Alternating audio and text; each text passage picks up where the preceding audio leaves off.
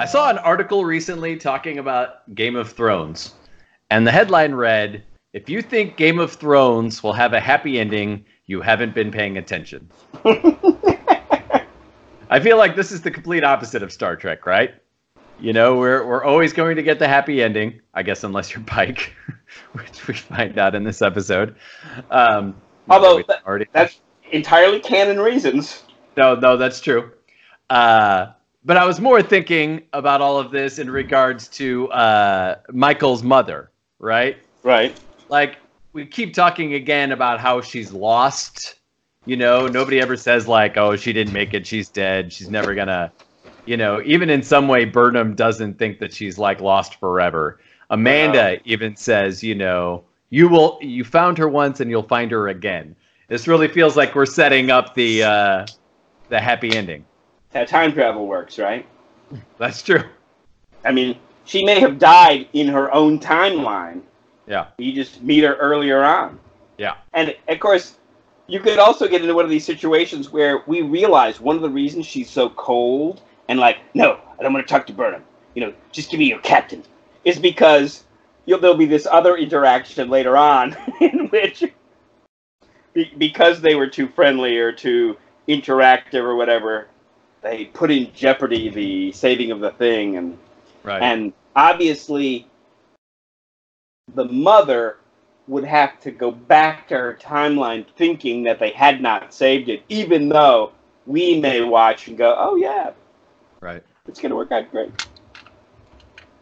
Well, anyway, my name is Matt. I'm coming to you from Austin, and coming from Houston is my brother Ken. Say hello, Ken. Peace and long life. There we go. Well, we are the Brothers Trek About, and this week we're talking about the Discovery episode, Valley of the Shadows. You know, like the Valley of Shadow of Death. Is that what the saying is in funerals on TV all the time?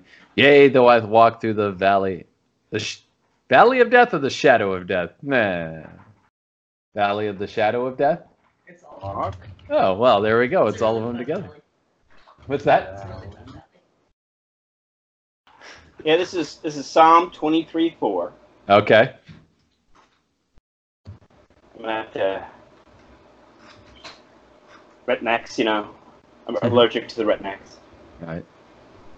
Even though I walk through the valley of the shadow of death, I will fear no evil, for you are with me. Your rod and your staff, they comfort me. Yes, there we go. There we go. The Valley of the Shadow of Death. Although it's not technically death he's walking towards in this episode. It's more of his, like... Well, and there's multiple deaths, right? So, I guess that's true. In a sense, Pike gets a glimpse of his future, right? A future that we're well aware of. At least if we've seen the Menagerie Part 1 and 2. Yeah. And so Charlie, for example, had not seen the Menagerie. We had watched The Cage to make sense of the whole Telosian situation. Yeah. But so when we get to this situation and like he's melting and she's like, "Oh, what's going on? This is awful." I'm like, "Well, okay, we got to go watch." Part of the Menagerie. We didn't watch the whole 2 hours because we had just watched The Cage. Yeah. And that's a lot of recap for an 8-year-old. We did watch the very end, where it starts with Kirk and Spock, and Mendez just disappears. Yeah. And the Telosians are like, he was just an illusion. And then Spock says, or they say, Spock told us that you were so strong-willed that you would have regained control of your ship. So we needed the premise of a court-martial to keep you occupied. And then he's like, Chris, do you want to go down there? Beep. Mm-hmm. And then he goes off, and then the captain's just like, And then the Talosians are like, Captain, and you see, the healthy Pike walk up the thing with the girl. Yeah. And get into the elevator, and like that's what happens to Pike in the end, and that's why the girl was so nice to him and saying things like, "Well, you've never really left," and so she found that like this is part of the happy story, right? Right. It's the happy ending that we get to look forward to, even for Pike, and he gets to be a hero. Well, it's funny because Michael Burnham says at one point, "I thought my mother was dead, and yet the truth is so much worse." We have people who say things like that, a fate worse than death. Right. Which is the one you hear all the time. And now we got Pike, right? Who's the now living example of those things. Literally a fate worse than death. What's so great is that, we've been talking for weeks and weeks about how awesome not only Anson Mount is playing Pike, but just how great the character is, how honorable he is. There was that episode recently where Cornwall was like, yeah, we wanted you to survive because you are the epitome of what the Federation is, And so we have all of that, and we see it, all accumulate, all, right into this one spot of him having to make the decision over, like, what your, and admittedly possible future, no matter what the Klingon tells him, could be compared to, like, well, everyone will die anyway, so I have to do the honorable thing no matter what, and save all of you sentient life as we know it. And he got, like, the worst possible version of his future, right? Because if you go to the beginning of the Menagerie, where they're kind of standing, they're going to go in and get Pike, and Mendez and Kirk are outside talking, about, well, what happened to Chris? And what they describe is heroic, right? Right. He saved cadets. That like so many cadets survived because of Pike, and we don't get to see that. All we see is like we hear that there's some cadet thing, and then the ship goes into some kind of red alert, and then he begins melting. Yep. And so we don't really get a sense of, like maybe he had gone back in, because that's one of the things is that he'd gone back in too many times, right? And to see this, because of course we, as in the Next Generation, you see that door coming down, right? There's that thing where Marina Sirtis, where what's her name, Deanna, is trying to get her command badge so that she can sit on the bridge like Dr. Crusher does. Yeah. Take shifts. And Riker's running through this exercise where that thing is coming down and you've got to decide to leave people on the wrong side of the door. Yeah. Right? And so when we see that door come down, we don't need any context because we know what's going on. He stayed in there too long, or he went back one too many times. Yeah. And I'm sure there was some guy telling him, "No, don't go back in. I gotta shut the door. I gotta shut the door." Yeah. And he like gets some cadet out, and then, oh, sorry, now you're melting. Yep. Well, I also had the thought too that, as much as it affected him, as we see in this episode, that he's got to be at the point in that, where he's like, this is it. This is the time where it happens. And yet he still does go back for that last person to try and get her out. You know what I mean? Even though he knows. He's not the guy who's like, well, I'm not going. I've already been in there twice. That's enough. Yeah, exactly. Exactly. No, he knows what's going to happen and he still goes after her. And that's just a part of what makes that character so much greater. And that's what he tells the Klingon. It's like, this is who I am. So I have to be who I have to be. Yeah. And I'm sure it's funny. At that moment, he would be like, one of these times going back in to save cadets is going to be the time I melt. But look at those cadets. How could I tell their parents that, like, I just watched them die? I can't do it. I'm going in one more time. Yeah, exactly. Yeah. Oh, it made me forget what I was going to say, though. That's how touching it is. Oh, I remember. Last season, they kept talking about how, like, oh, this isn't like Trek. This doesn't feel like Star Trek, blah, blah, blah. So what they've done is done, like, a complete 180, and they've added a character who is most like Star Trek than any other character that's existed. It's great. And we get a nice contrast, right? Mm-hmm. We get the contrast between a captain who cuts corners enough that while on the one hand you could compare him to a Jellicoe or to some of these other captains who go too far. But plausibly, you're kind of like, well, maybe he's just, this is a wartime series. I don't know. We get lots of other things about compromises made during the war. Yeah.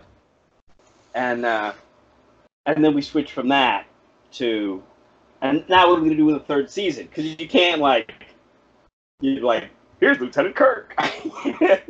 So instead, you're going to have to find some middle ground, right? Right. Mm-hmm. In which, probably Saru is going to have to be navigating these waters, or and we see him doing his best. We see him be pretty decisive in this episode. When Burnham comes to him and is like, "Hey, I want to take the shuttlecraft. That way the sphere knowledge won't be, impacted. I can go off on my own, figure it out." And Saru's like, "Okay." And she's like, "Wow, I thought that'd be more hard." And he's like, "Nope, I think you're gonna do the right thing. I think blah blah. Just be careful. Don't let your revenge get in the way. And maybe I'll send Spock along." Which he does, because doesn't Spock, I think, even says I'm here because Saru told me to be, or the captain told me to be. I'm sure we'll keep talking about how great Pike is, but. We get to see Time continue to be a character in this episode like he kind of was in the last episode. Things that are said are like, time will tell. Time will reveal to you, Pike takes the crystal, means that the future of the one he saw is most likely the one that will follow. Diabolical that time can't be reasoned with, right? Mm-hmm. Can't reason with time. But it's interesting because the last few episodes, and even this episode, is talking about how we can change the future, right? We know what the future is. We can change it. It's what Spock's telling us. It's like what Burnham is trying to learn. So it's interesting because we could also imagine, Pike thinking in his head, like, okay, well, that's a future that it's telling me that I might have. No matter what the crazy Klingon is telling me, it's possible that I could avoid this future. And I think he could, but he'd have to stop being Christopher Pike. Yeah, exactly. Right? He'd have to go, no, I'm going to be that Orion slave, merchant. I'm going to be that dealer in whatever spices or crystals or, right, whatever he was talking about. I'm going to be that guy. Oh, wait a minute. All of those guys probably also come to a miserable end. No, I'll stay where I'm at. Sit in the big chair. As long as I can. Devil I know, better than the devil I don't. Which led to the question, does the crystal always show a horrible future? Again, the Klingon, who turns out to be Voke's son, as we'll call him, even tells him that everybody who comes down here and wants to get a crystal goes mad or, doesn't make it or doesn't take the crystal with them, doesn't make the choice. So it makes you wonder if you're always given a sad future if you try and take the crystal. So one of the great ancient, philosophical questions was, could you be content with death, right? So the death of Hume, the 18th century British or Scottish philosopher, was famous for the fact that, he approached death with equanimity, right? That, on his deathbed, he wasn't like, oh, no, I recant my skepticism, and I'm going to become a Christian, and I'm going to, be sad about the way I spent my life, and, I don't want to die. Right. So there was this theory that nobody, that you don't necessarily fear death. You fear the death blow. You fear the moment of death, right? You fear that tightening of your chest. You know this is it, or that disorientation that means, I'm having some kind of brain hemorrhage or stroke or something, and that someone who had lived their life well could die at peace, right? So one of the great stories of Solon, he's asking what the king of the Phrygians, was it the Phrygians? No, the Lydians. It was king of the Lydians. Was like, I must be the happiest man alive because I'm so rich. And I forget what place Solon. He's like, no, you're third or you're fourth. And he's like, well, who could be happier than me? Well, there's this guy. And there's this guy, and there's this woman, and these two boys. It's like, what? And, so there was the idea that, if you had lived a good life, you could die peacefully. Although you'd still fear the moment of death, right? Mm-hmm. So I can imagine any, for example, to just keep going on and on and on. I was thinking, if the world of Harry Potter, for example, really existed, everyone would ultimately become a necromancer.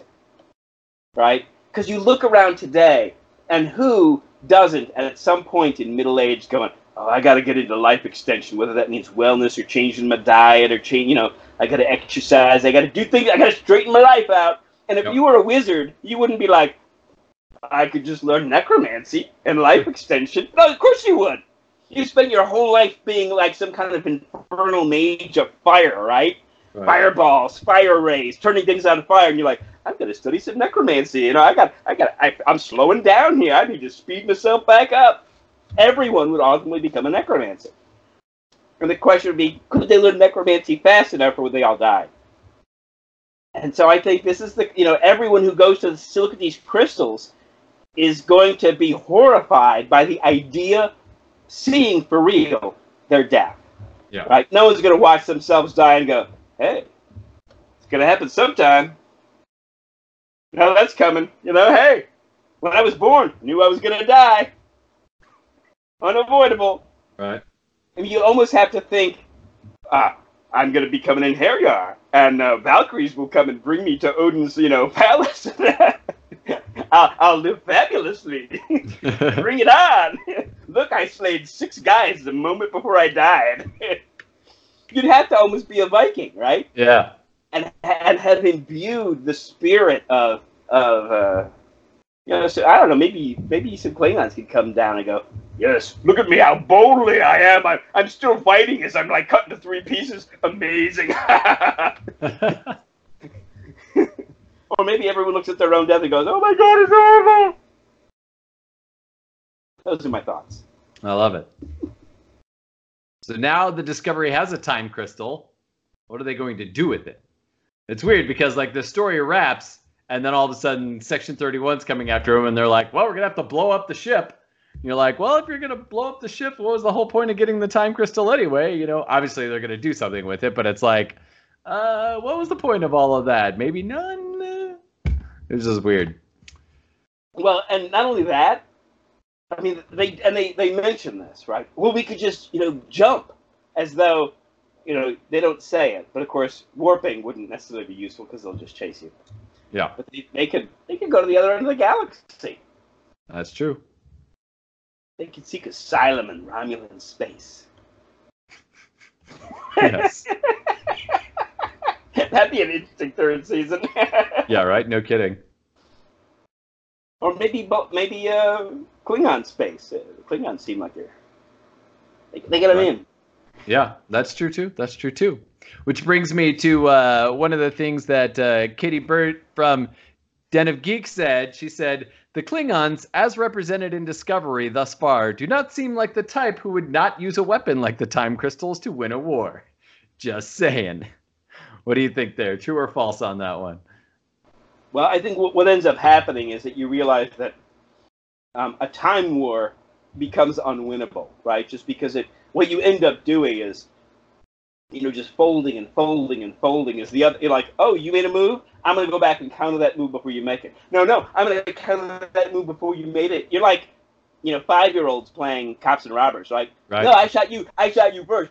But I was using this kind of gun that stopped your gun. No, but I was wearing special armor that blocks your gun. No, but I was using a special gun that blocks your armor that blocks my gun. You're like, and that's how a time war would end up, right? Right. No, that's true. And so, how long would it take before you realize, oh, this is just a mess? Mm-hmm. We need to have like nuclear war, right? You're like, oh, We don't want to do this. We don't want to have a nuclear war. We need to step back from this nonsense. And I can imagine the Klingons going, we're not a race of scientists, right? And the Federation, they're going to have guys like Stamets who are going to figure stuff out, and suddenly we're going to find ourselves checkmated in some awful way because of, 3-dimensional chess or something like that. Right. And, between the Vulcans and the humans and the Tellarites and their crazy engineering, and we do not want to be engaged in a time war with these people, let alone the Romulans. Right. Even the Romulans in lore are supposed to be interested in protecting the timeline. Mm-hmm. Interesting. So it's probably something to discover early on. Or maybe they're scientists who's like, oh man, the paradoxes oh, this is crazy. I mean, who wants to get involved in time paradoxes? Not even Mr. Scott. Yeah.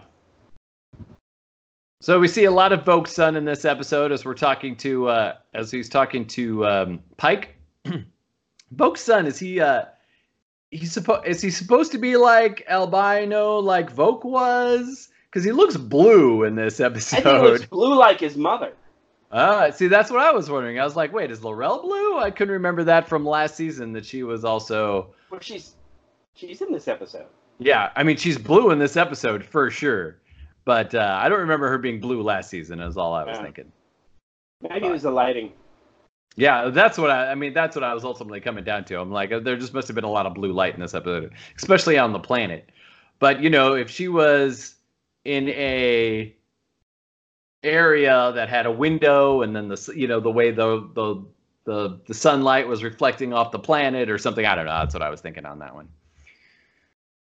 So let's talk about Burnham a little bit here. At the beginning of the episode, she says that the Discovery should try and find control, right? Because she's single-purposed here. She wants revenge. She wants to, get back at him for losing her mother. So she decides to take the shuttle off on her own. We talked about that scene. I was thinking, though, from a story, from a more creative standpoint, it's interesting because Burnham has always had two confidants, right? She's always had, three if you count Saru. But she's always had Tilly and then always Ash, right? Like usually she's talking to Tilly about Ash or whatever. But, those are the three people she's talking to. Well, if you notice, Tilly's not even in this episode, right? She's gone, nowhere to be seen in this episode. And then we do have Tyler, who, they have this nice little scene that happens in this one. But now we've got Spock, right? Her brother, who, by the way, that was fun, them calling each other brother and sister in this episode. That was great. But so now she's got this extra confidant that you almost lose Saru and Tilly because it's like, no, we want her talking to Spock because Spock's cool and everybody likes Spock. So, it was really neat. It's like the sweet moment that happened at the beginning of this episode when Spock has already called Amanda to tell her what happened, just so she knows. Just want to let you know this is what happened. This is what Michael's going through. And then sure enough, Amanda's like, I got to call her. So that was a nice little scene. I like that. So Burnham here finds out about the secret son that Ash had. And she says, I wish you would have been able to tell me so that you wouldn't have to carry this burden alone. Like Michael doesn't have enough, right? She needs to help carry somebody else's burden. Yeah, I mean, so Spock said it in anger, right? The whole thing about that she's just going to carry the whole weight of the universe, right? Yeah, exactly. She thinks that nobody can bear it but her. But it's true. I mean, he was onto something. No, he's definitely not wrong. It wasn't like you're uglier than a rhinoceros who ran into a tree. You're like, oh no, that's clearly not true. But yeah. But what he said about she thinks she's the only one who can bear the struggle. That's totally true. Dead on, absolutely. So as I said, Spock kind of insists on coming along, but is also ordered to come along, or at least he says he's ordered. Whether or not that's true, we don't know. But that felt to me like a very Spock thing to do, right? Like, oh, somebody I know and like is going to go off on some crazy mission. Jim, you better let me step in and help you with this. You know what I mean? It just feels like it's the kind of thing that he's like, no. You're not doing this by yourself. I'm coming in to help. So they get there and they have this big battle with Control, basically, who's taken over another body. What was interesting and a little bit frightening is that Control has now found a better way at faking human, right? Because we see a little bit of fear from this guy. We see some sadness at the loss of all of his comrades. They're like, hey, you want to go to Control? Or we need somebody to go into the control room and fix all this stuff. And he's like, I'll go. I don't really, you can totally tell like he doesn't want to go, and Burnham's like, I'll go, and Spock's like, I'll go. But I mean, that was almost scary how like more and more human he's become. Control's really getting onto something here. So Control says that he wants Burnham or needs Burnham. Is this so he can imitate her and steal the file from the ship? It's kind of what it felt like.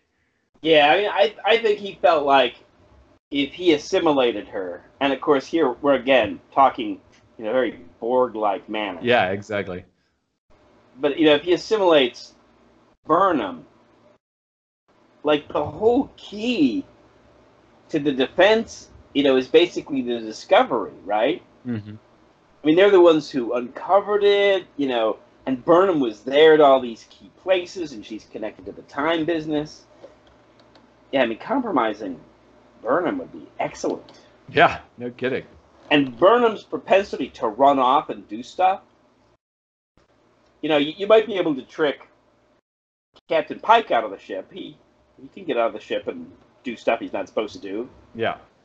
So he'd be a good pick. Saru, no. When does he ever leave?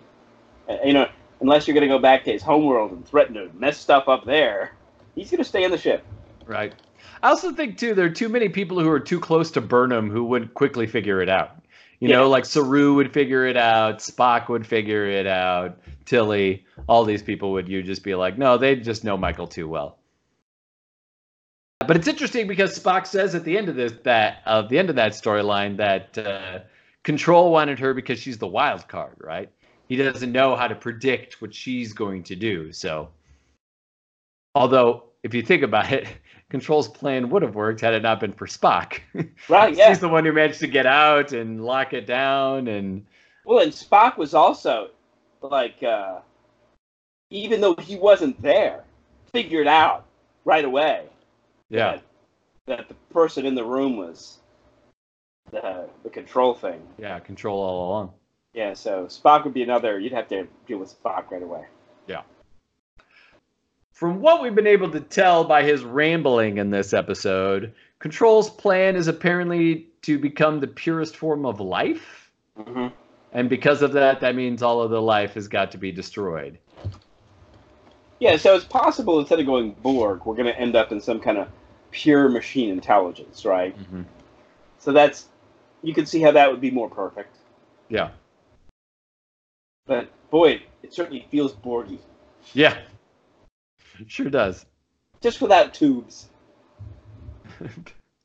The Borg without tubes. But also without all those cool apparatus attached to there.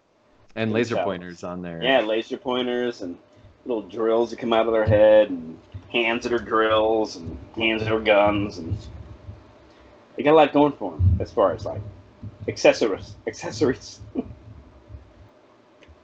I like this. I put this quote in here on purpose from IGN, who said, but man, Burnham and Spock are such a great team now. It really makes you wonder why we never hear about her again.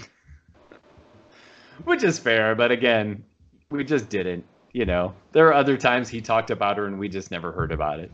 Right, yeah, because it's not like we heard every possible conversation. Yes, exactly. I can't remember. I was listening to Star Wars Minute, and one of the guest hosts on that show was talking about like how people get bogged down. It happens. Obviously it happens in Star Trek a lot, but it happens in Star Wars as well, where people get bogged down onto all of these like crazy little things of like, why didn't we hear this? Why didn't we see this? Why did this happen? And the guy was basically like, there are reasons. Like, things just happen because. I think that's what he ended up saying, was like, it's just because. That's how it is. You know what I mean? There's so many. I'm trying to think. There's this very specific one that I have that's on the tip of my brain that won't come out. But, like these very like, oh, well, we need to know, like how this thing came about. And I'm like, it's easy. It just came about. Like, why do we need to know the origin of every... I'm not complaining about this possibly being the Borg. In fact, I kind of like that idea. It's like why this story needed to be told and why we're telling it after the next generation, or something. That's fine with me. But it's just really interesting of like sometimes there's just a reason. Things just happen and we just haven't seen that moment is all. So this is how conspiracy theories work, right? Is that you try to draw a through line between all the events as though they have to be connected. When sometimes the guy got hit by a car because he got out of the house at 1 a.m. to go get a pack of cigarettes and wasn't watching when he crossed the street. Right. Done. That was it. Not a master plan. No black helicopters. Right. the guy at the JFK assassination who opened up his umbrella. He's got a skin condition, man. He's got to stay out of the sun. You know what I mean? Like what? It could be anything. Mm-hmm. So we've got, situations where, like when Kirk mentions that his brother is on the planet, what is it, Operation Annihilate? Yep. And no one was like, wait, Kirk got a brother? Everyone acts like they knew it, right? Yeah. As though, even though it's the first time for us to hear about it, he had talked about it before. Yeah. Right? Possibly, while McCoy or Spock is walking in, he's having a conversation with his brother. Yeah. It's not like I go around all the time, although I do mention you. Like talking about my brother all the time, so that every guest in the hotel, every employee is like, oh my God, that guy, how he talks about us as his brother. I don't even know what job he has at the hotel. I know what he's doing. Yeah. So, I mean, like, there's a couple of people who are also involved in, like, geek culture who go to things like Comic-Con. Yeah. Who I'm like, oh, yeah, and here's, my brother and I went to see this thing, and here's the multiple Doctor Who's and whatever else. So I talk, there you come up. But other than those kinds of situations, unless there's some reason for me to be like, well, my brother's a bartender. Mm-hmm. My brother works in restaurants. It never comes up because, why would it? I'm at work. We also get a great moment of the crew in the off hours. Remember, we've been talking about how, well, we need to kind of see more of the crew, maybe them interacting. Wouldn't it be great if, this set up other things? We do see it in this episode. It's too bad we just didn't see it earlier. And from Stamets' point of view, it does look like Culber has very much moved on, right? He's got a new group of friends. He's like smiling, having a good time. But, we've all kind of been in that situation where there's like somebody we like and we're like, oh, gee, look at them. They're fine without me or whatever. You're just like, screw them. Everybody's lived that moment that Stamets was living at that second where it's like, he's just not thinking about you this second. And not just that. He's doing in his room. But Culber could be, I'm so lonely, I need to make new friends. I'm going to have to smile and be happy because that's how you make new friends. Hi, be my friend. Be my friend. Hi, be my friend. I'm so lonely. Be my friend. Oh, there's Stamets. I'm so sad. Please be my friend. And that's how it could be for Culber right now. Yeah. In that moment. But we just we were sitting next to Stamets, so we saw his side of it. Yeah, exactly. And he's grumpy and moody, so. Right. I should also point out that last night during the Texas Tech Virginia basketball game, the championship, one of the Tech players was actually named Culber, so that was really weird. So I was watching part of the game, and I'm like, they keep saying Culber. What is going on here? He's in med school. Yeah, exactly. Well, now we know how he paid his way through. So we get this scene between Ash and Laurel, where she basically is like, I've come to be okay with knowing that, you'll always be in love with Michael Burnham. And I'm like, I don't know. It just felt really weird to me. It just felt like too on the nose, too much like, I might never ever see you again, which I guess is true. I might never ever see you again, so I'm just going to say this now because I have to. But, she even says, like, I don't recognize you now. Like as if she can't even see Voke or even the Ash Tyler she knew in there. Also, and we talked about this for half a second, but so they're going to blow up the ship at the end of the episode, right? And it's so funny because it's so obvious. I'm amazed we never thought about it. You know what I mean? It's like, well, how else can we get something that's not going to let itself, be deleted or be ejected or whatever? But just blow it up. Just blow up the computer system. Let's just blow up the ship. However we need to do it. Let's just make sure this thing's gone once and for all. We're just going to blow her up. It'll be great. So it's funny because, Charlie has no TV experience, right? Right. When Cassandra was little, I would do things like I would just never plug the cable into the TV. So, like, we could watch videos, we could watch VHS and stuff, but you couldn't watch, there was no TV. That just doesn't work. That was, when you're 8, what do? You just go, I guess it doesn't work. Yeah. Let's watch that cartoon that we like again. And so, like, she grew up without TV, so now the grandkids have no TV. So at the end, when they're doing the, what we would go, next week on Star Trek. Yep. And, giving us the previews, Charlie's like, there's a commercial for Star Trek in Star Trek? That blows my mind. I'm like, these are the coming attractions. So we want to tune in next week because we know it'll be exciting. Yeah. Oh. Amazing. We also get a great shot of the Klingon D7. That was pretty neat. I like that shot. And it looks like we're going to get that thing that we wanted, right? Where number one is going to come back with the Enterprise. Yep. And they're going to fight side by side. Yep. I love it. Yeah, we get to see number one finally get to do something. That'll be nice. Yeah, we'll get a nice final climactic battle of coolness. Yep. And then basically Pike is going to go back to the Enterprise and be like, great working with you. You're a fabulous crew. Right. But you know what else is crazy is that we've got 2 more episodes left, right? We've got the wrap-up of this story, which includes, obviously, some kind of space battle of some sort. But we still have 3 more signals. I'm like, well, that's weird. That's a lot of stories in 2 more episodes to wrap up. So that'll be cool. We may never check out those 3 signals. Maybe. I mean, things may get resolved in this whole... They may learn things fighting Control. Yeah. Or by tapping into the Sphere database or whatever that allow them to figure stuff out. Yeah.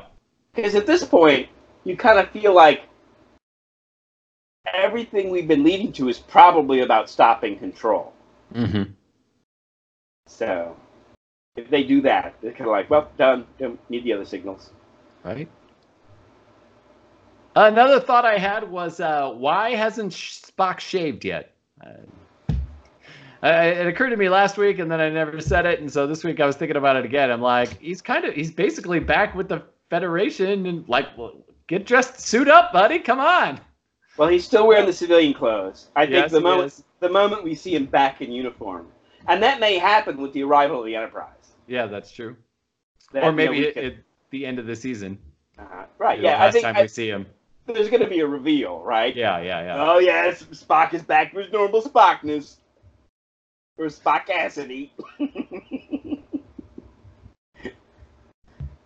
There was also, I don't know if you noticed this, there was a transition. They were on Saru's face, and then they, like, crossfade into the side of the mountain, and his face is basically, like, in the side of the mountain. I like that. I was like, wow, all right. That's cool. And then just following that, Pike walks into the door, and the door is like left open behind him. There's like snow blowing in. I'm like, come on, buddy, close the door behind you. What are you doing? They have bats and leaves, all sorts of stuff flying around in this place. A possible plot hole or not? You decide. If Pike knows that he saw his future, and in the future, he has the ability to become the thing in the chair, does that mean that he knows that they must survive this? Dun, dun, dun. I know, right? It does suggest that, like, well, I guess whatever happens, I'm not destroyed yet. Yep. Gives him a little more confidence to get through the next couple days. I'm apparently destroyed by a wasting. A melting disease. Yeah, or something. So the guy who played Voke's son, or Tyler Laurel's son, however you want to look at it, his name was Kenneth Mitchell. He's become the resident Klingon on the show. First he played Cole last year, and then played Cole Shaw this season. And now he's Voke's son. So I thought that was interesting. He's like their go-to Klingon guy besides Laurel. It's also very Star Trek, right? Yep. It's Ensign Smith, Lieutenant Jones, Lieutenant Carlisle. That died in each episode, but, you know. Yep, exactly. Welcome back to the cast. IGN also wondered if we might be heading in for a connection to Calypso with this one that's set 1,000 years in the future or whatever. Like maybe they have to send Discovery ahead, and maybe it's just there for a little bit. Well, I guess he said he's been there for 1,000 years or whatever. I don't know. It'd be interesting. I don't know how that would like fold in, but it would be interesting if they did that. Well, the thing is, they really can't tie up the ship or blow up the ship or, do whatever, as long as we're going to call the series, Star Trek Discovery. Yes, I know. I was also thinking that too. Yeah. So, I mean, in theory, they could pull Star Trek 3, in which it's like, well, it's the Discovery A. Yes, exactly. It's the next one. But I don't know that it's like such a storied ship as Enterprise that you just like go, well, we got to cross off whatever this was gonna be called. And I did not notate who wrote this, but in one of the reviews I read, they said this, which was awesome. Talking about Control again and like what Control wants to do. They said, it's the classic be careful what you wish for. Section 31 created a threat assessment program to prevent future wars, and said program came up with the perfect solution of killing all sentient life, making sure there would be no more wars. Which, that's cool. I like that idea. Mm-hmm. So, that was Katie Burt from Den of Geek, which is sad because she hasn't liked the last couple episodes. And it's funny because it seems to me that every time I like mention something that's like, oh, this is really cool, or you should go check out, blah, blah, blah, they always end up turning on Discovery. As I think a few weeks ago, I mentioned the documentary I saw from Midnight's Edge on YouTube, but then like Midnight's YouTube hates like everything that CBS has been doing with Star Trek and has like, it's just been crazy. So I'm like, why do I talk about these things? And then they turn on me. So sad. But oh well. Looks like that's all the notes that I have for this week. Anything else you wanted to mention? Anything we didn't talk about? No, I think we've hit it all. I'm looking forward to next week because it just looks like it's going to be, a great action adventure. The gang's all here. Everyone's involved. All hands on deck kind of episode. Yep, exactly. Yeah, I know. I'm super excited. It's going to be great. 2 more episodes of this. Then we go back to... Oh man, I looked up which episode it was going to be too, and then I forgot all over again. There's a scene in Master and Commander in which they're handing out assignments, right?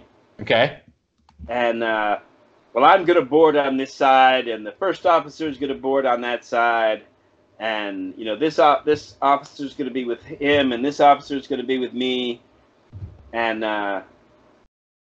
it's clear that one of the young, ensigns who wants to be part of the boarding party has no assignment, right? And he goes to the captain, I want to be on the boarding party, and he's like, no, I have a much more important job for you here. When we're over there, you'll be in command of the ship. And he's like, in command of the ship? It's like, yeah. Okay. So you can kind of imagine that there's kind of they got 31 ships coming in or whatever it's supposed to be. Right. And it's like, well, Pike and Spock are going over there. Saru and Burnham are going over there. Stamets and Culber are going over there. Tilly, we need you to stay here and take command of the ship. Take command of the ship. Right. Although I'm sure there are people who have outranked Tilly. She's still only an ensign. Yeah, but there's 31 ships coming in. I guess that's fair.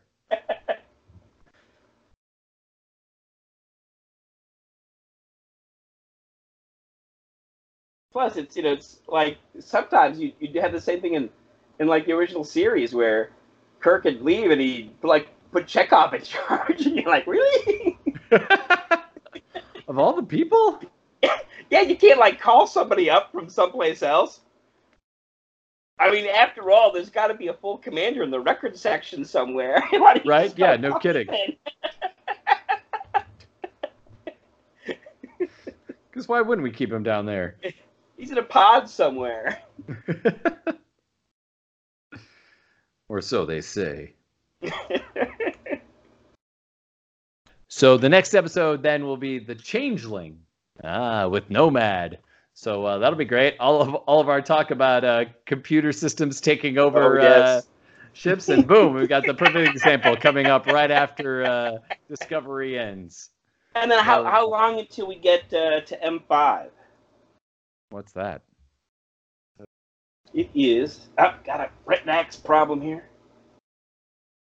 It's written by DC Fontana. Okay. It is episode 24 of season 2. But of course, we're going in production date. It's number 53 on the production code. But without spoiling it for you, because obviously you're like, what's that? It's another one of these, scary computer takes over. Kirk needs to turn off the computer. Heard.